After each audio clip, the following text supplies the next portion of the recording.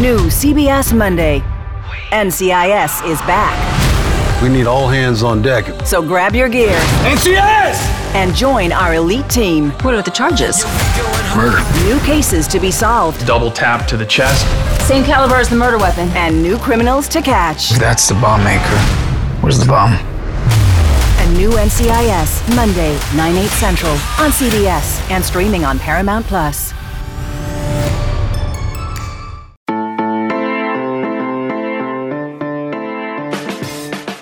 Good morning. It is Thursday, June 24th. You're listening to the College Football Daily. My name is Trey Scott. I'm joined right now by Brandon Marcello, national college football reporter for 24/7 Sports. Brandon, the tagline for this episode, or for this podcast, used to be 15 minutes or less. We might bump that line a little bit, but we won't be too long today as we dive into what we're terming a sort of procedural episode on the happenings in college football. You were just in Dallas. The Supreme Court was talking about college football. We got July 1 on the horizon. We'll start, though, with that Dallas trip I just mentioned. Brandon, you just got back from the College Football Playoff Board of Managers, something, in which we learned that this thing might not happen in 2023 like I kind of thought it would. Yeah, the presidents and chancellors, 11 people on that board of managers, rubber stamped the idea of moving forward and doing a feasibility study on a 12-team playoff. But the big news out of that was, hey, let's pump the brakes a little bit on this idea of starting things up as soon as 2023 because, listen, there's a lot to work out. And the biggest thing is working things out with ESPN, their broadcast partner. They have a contract that doesn't expire until the end of 2025. And also the bowl games that they have contracts with, and they have to figure that all out. In the end, I think that the undercurrent of all that really is that may have been more of a negotiating tactic on their part, where ESPN comes in, they go, well, you guys really want to start this thing early and break our contract, so we'll do it, but at a discount, so to speak. Whereas now the college football playoff people can go, hey, we're willing to write out the contract through 2025 and then go shop this thing around to other broadcast partners and not just you, ESPN. So I think it was maybe a negotiating tactic, but we'll see how things develop here the next few months. The next big step where you'll start hearing things is September 28th, when this board of managers will meet again and listen to the committee that will do this feasibility study, and they'll decide whether to move forward and say, hey, let's go to a 12-team playoff. That's for certain. Now let's figure out the TV situation on a more, official level. Do you think the whole leveraging tactic thing kind of falls flat? It might for me a little bit.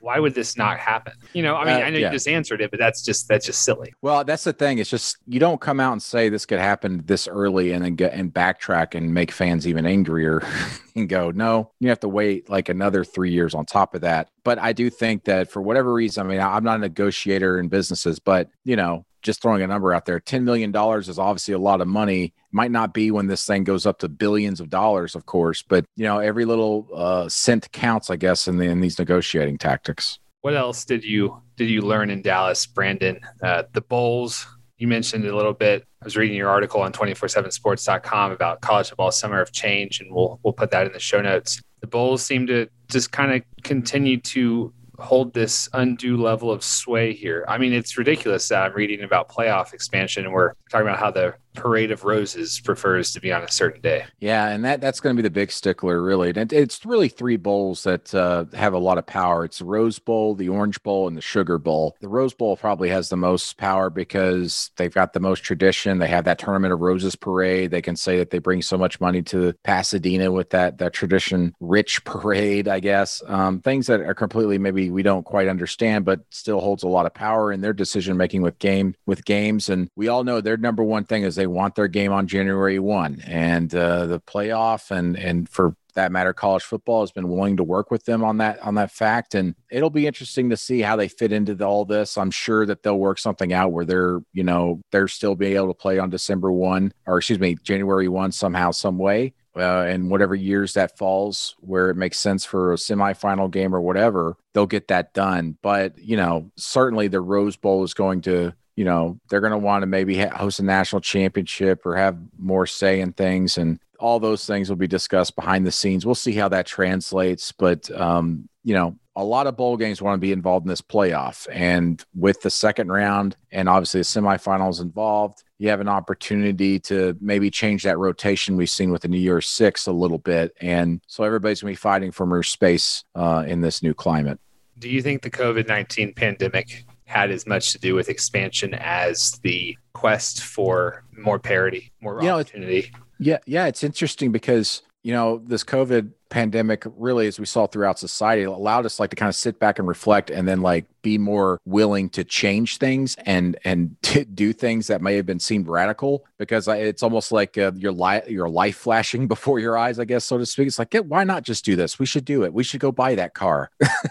It's kind of how college football kind of approached it. And, with the playoff, what's interesting is they started this working group 2 years ago and word didn't leak at all. I mean, I was talking to my media colleagues and they were just flabbergasted how they never heard a thing about this until here the last few months. And even more interesting about that is that during this pandemic, when you would think maybe there was more time for this working group to talk and develop things, it actually kind of was put on the back burner because they had other issues to deal with as far as, as we know, with trying to see if there's going to be a football season last year and everything that was involved with their conferences, because this working group were conference commissioners. So when that's all settled down, they finally were able to reapproach this and get it done. So I don't know if the pandemic really sped up the process for playoff expansion. It may, not necessarily that it slowed it down, but it's interesting to me that during the pandemic, when they could have done the most work, it actually slowed down a little bit. And they did a lot of the work, the legwork, so to speak, the year before the pandemic started.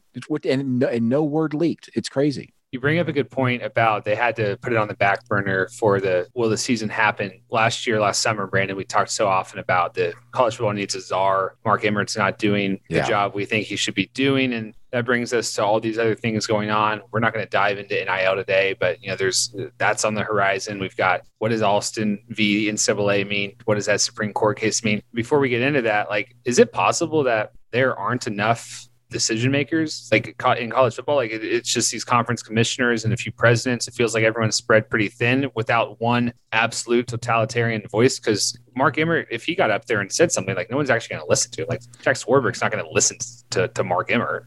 I think the issue is that there are too many decision makers and they're all on the same field, so to speak. They all have the same amount of power, which their power is almost non-existent because no one will listen. I mean, they'll listen to what they say, but no one's going to be on the same page. And you're exactly right. There needs to be someone that has that voice that's on top, that is able to make these decisions and do so with some teeth. The NCAA's problem with Mark Emmert is that when they make decisions, it doesn't have teeth, or they don't go all the way. Or here, as we've seen in recent history with the Alston case and NIL and everything, the NCAA is so afraid of getting sued and have to fight so many court battles in different states because laws differ from state to state, that they're more worried about protecting themselves, the NCAA as an organization, than they are about protecting conferences and, for that matter, the student athletes and players. So they get into this whole realm where they get in self-preservation mode rather than trying to kind of help everybody else out, which is their job to be governing body of college athletics. So until that changes, what we see now is going to continue. The NCAA is toothless in a lot of ways, but as we see this massive change happening this summer with NIL and, of course, the Alston case, and now with playoff expansion, we're seeing that grassroots efforts, whether it's from the players themselves or even conference commissioners and ADs, when they decide to start getting something going, if they don't have to involve the NCAA, they can get things done. So maybe that'll spur change in the future, whether it's 2 or 3 years down the line, where they all come together and go, you know what? We need to throw out this NCAA model, maybe even govern ourselves somehow and build a new system to where we can finally have that big time, that voice in the room that's not necessarily a figurehead finally, but we can actually have someone who is a CEO and a czar, and we listen to them and they make the rules, and they're not worried about preserving themselves and protecting themselves. They're more worried about actually helping everybody else involved. Are you for sure positive that college football will be in a better place without the NCAA? I think so, but we talk about it breaking away, and I'm just I want to make sure. And I'm just the devil's advocate here, Brandon. I just want to make sure that it's not going to radically change the sport for the worst way. It's not just going to become the Alabama or the SEC, where it's everyone's going to be taken care of. How would that even work? This is my opinion. I don't think you break away from the NCAA. You rework the NCAA, because in the end, the presidents and the chancellors, they're the ones who control the NCAA. they've kind of built this monster on their own, and they've allowed it to kind of wreak havoc and knock buildings over when they're supposed to be building them up because it's so huge and so unwieldy. And I think the latest kind of notification to the country that the NCAA is completely disconnected from the people that created them, the presidents and chancellors, is when they extended Mark Emmert's contract. And people in the college athletics industry and in academia were kind of baffled by that. Like, how did that happen? And yet you're sitting there as a reader or even as a reporter and you're going, how did it happen? You're the one who built this thing. You're the one who has given this the power and the life to do this. So at some point, you would think maybe the presidents and chancellors would wake up and decide, let's kind of storm the castle that we built, so to speak, and do a complete overhaul. I think that's what needs to happen. They don't need to break away because this is what they built. Go in and refurbish the thing. Figure it all out. Start from the ground up. And I'm surprised we didn't start hearing more conversations like that. Like, as I said, during this pandemic, when people started realizing that certain pillars of this castle we built were not necessarily as strong as they believed or what they believed it was going to be. So in the end, they just need to look in the mirror and say, oh, we can change this. So let's change it. Yeah, and there's, of course, the argument that Mark Emmert keeps his job because he's the front-facing punching bag for, to save the face of presidents and chancellors and commissioners. And I think some people say the same thing about Major League Baseball and their commissioner, Rob Manfred, when he's not pantsing Max Scherzer, essentially. But yeah, it does feel like it's especially with the NIL stuff and the way Emmert's totally just been on the sidelines for it. It feels like it's reached its boiling point, and yet he gets an extension. How shook do you think the NCAA is about Austin versus NCAA? And you can say on a scale of 1 to 10, it's a 2. It's not that big of a deal, or you could go with a 12. I think the NCAA is so hard-headed that they wouldn't even know if it was a big deal. Listen, they fought this thing to the absolute end with this same game plan without any adjustments in the courtroom and then, of course, in the Supreme Court. And to me, I don't think it really phases them or matters much. But what will phase them is the moment they start getting taken to court more often, if that happens, and there's more litigation. If that ends up happening, maybe their eyes will finally open. But listen, I think in the end, this will be not necessarily a turning point, but this will be pointed to just like the 1984 case in the Supreme Court, NCAA versus Board of Regents, that involved Oklahoma and the TV deals and everything. This will be looked at as the similar thing for players across the country. And what's maybe could make this even a bigger issue and have a bigger fallout is that we're talking about thousands of players now that not only have a voice, but now they'll have legal backing and lawyers just jumping at the bit to take the NCAA to task over things that they see are unfit or do not fit the amateurism model, because those are thousands of voices rather than 120 or whatever schools that were involved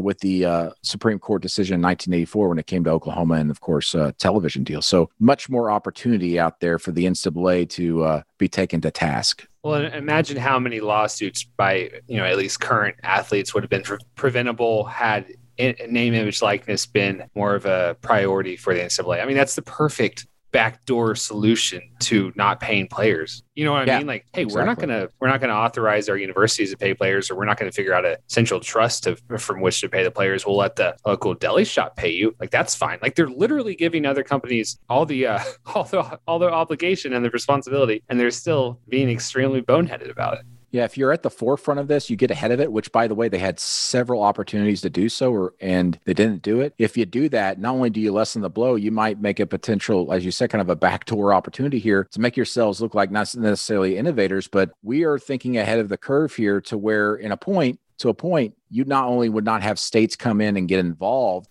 you would maybe make this less of an issue in the long run, where you go, oh, the NCAA helped us out with this. They're not necessarily looking to lock us down or provide really strong guidelines against us. Whereas now the NCAA is in a situation where the rules or guidelines they put in place now are going to be much more lenient than they would have been, say, 3 or 4 years ago if they implemented something at the forefront. So again, the NCAA just tripping over itself by being stationary, which is crazy. They just tied their own shoes and they stood there, and now they're finally trying to walk and they're going, oh, we can't move. Well, imagine that. They weren't listening and they didn't react. Is there anything I'm forgetting here, Brandon? I'm reading your excellent article.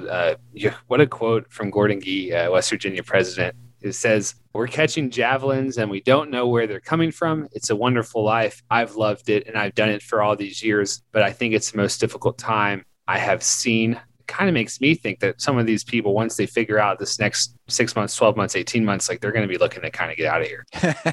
I do think there are some people that will do that. And, with Gordon Gee, as you mentioned, he's been a president for 40 plus years, including at Ohio State, where he was most notable. But, talking to him in Dallas, what was so interesting was that, he talked about how sport is kind of a reflection of society. And he said, we're so obsessed where some people go, hey, maybe sport and athletics should not influence us in academia on the college level. It shouldn't overshadow us in academia. But what's happened over the last year with social justice change, the playoff expansion, now NIL and players fighting for their rights, he said, we have something to learn from sport and these players that we can adapt in academia, because he says there's a lot of things in academia that don't get a lot of notice that need to change, and he believes needs to change. And then now maybe they can actually point to football players, baseball players, basketball players and go, you see what they did? We need to kind of do that in academia. We can't keep sitting around and looking around and acting as if we got it all figured out, because we don't. And I thought that was a really very interesting viewpoint from, as I said, a university president who's been doing this for, goodness, 5 decades now. And his eyes are wide open to this. And he hopes other presidents, and even on the conference level with in sports, that hopes that their eyes open up to more possibilities that need to happen, because change is needed. It's an interesting time of the year. All the preseason magazines are out. So the casual and even the diehard college football fan, this is not only the time of the year where you learn your rivals' strengths and weaknesses, and you're memorizing your depth chart and committing new numbers to heart, but you're also trying to wrap your head around in Supreme Court and expansion and, whatever a college football playoff board of governors it means. And, you got name, image, likeness. You mentioned that the next thing for the playoffs in September. You mentioned that the next thing for Supreme Court is kind of wait and see, how many antitrust lawsuits come at them. Next thing for NIL, that's July 1. I can't believe it's almost here. You fully expect, and you said it, like, Brandon, we're going to look back. This is a different sport now, right? Like you already said it. We're in the eye of the storm, and this thing's it's never going to look the same. Yeah. 2 years from now, we're going to go, I don't even notice this sport in the way, listen, it's going to look the same on the field, but you're going to, listen, the transfer portal's already changed things. Now players are free to move around. Did we mention that? Free to move around without losing eligibility for a year. Listen, they're going to, this just, everything's changing.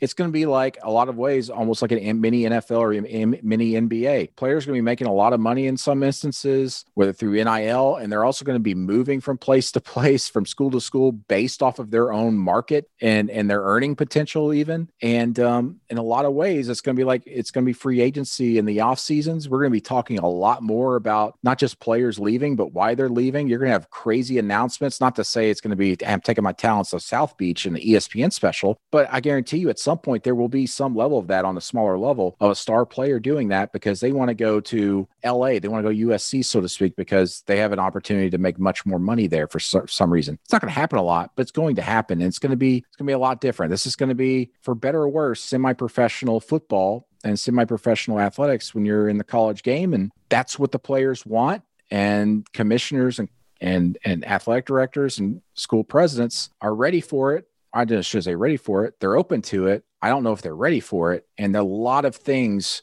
not only is it going to look different, but I don't know if we quite know exactly what it's going to look like. But I know that it's going to be completely unrecognizable here in the next few years. The NFL comparison is great. In addition to the free agency, I think what people hopefully what makes the NFL so powerful is that it's in the news cycle year round. It made schedules, events. It makes free agency at this event. Now, I'm not saying that I love turning on ESPN every morning and hearing more of the same Aaron Rodgers talk, but college football, yes, to your point, Brandon. It's June 23rd, and we're talking about college football like it's the most important thing in the world now. I would guess the next step this time next year, hopefully it's less procedural stuff that some people find boring and more of the taking my talents to LA and that kind of thing. So I hope you're right about that, because I cannot keep looking at Supreme Court stuff.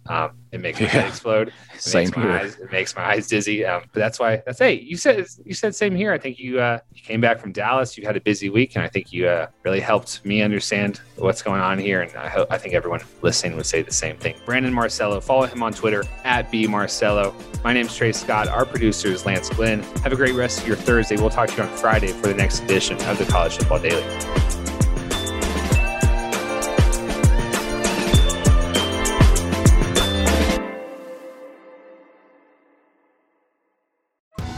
Survivor 46 is here, and so is On Fire, the only official Survivor podcast, and we have a twist this season.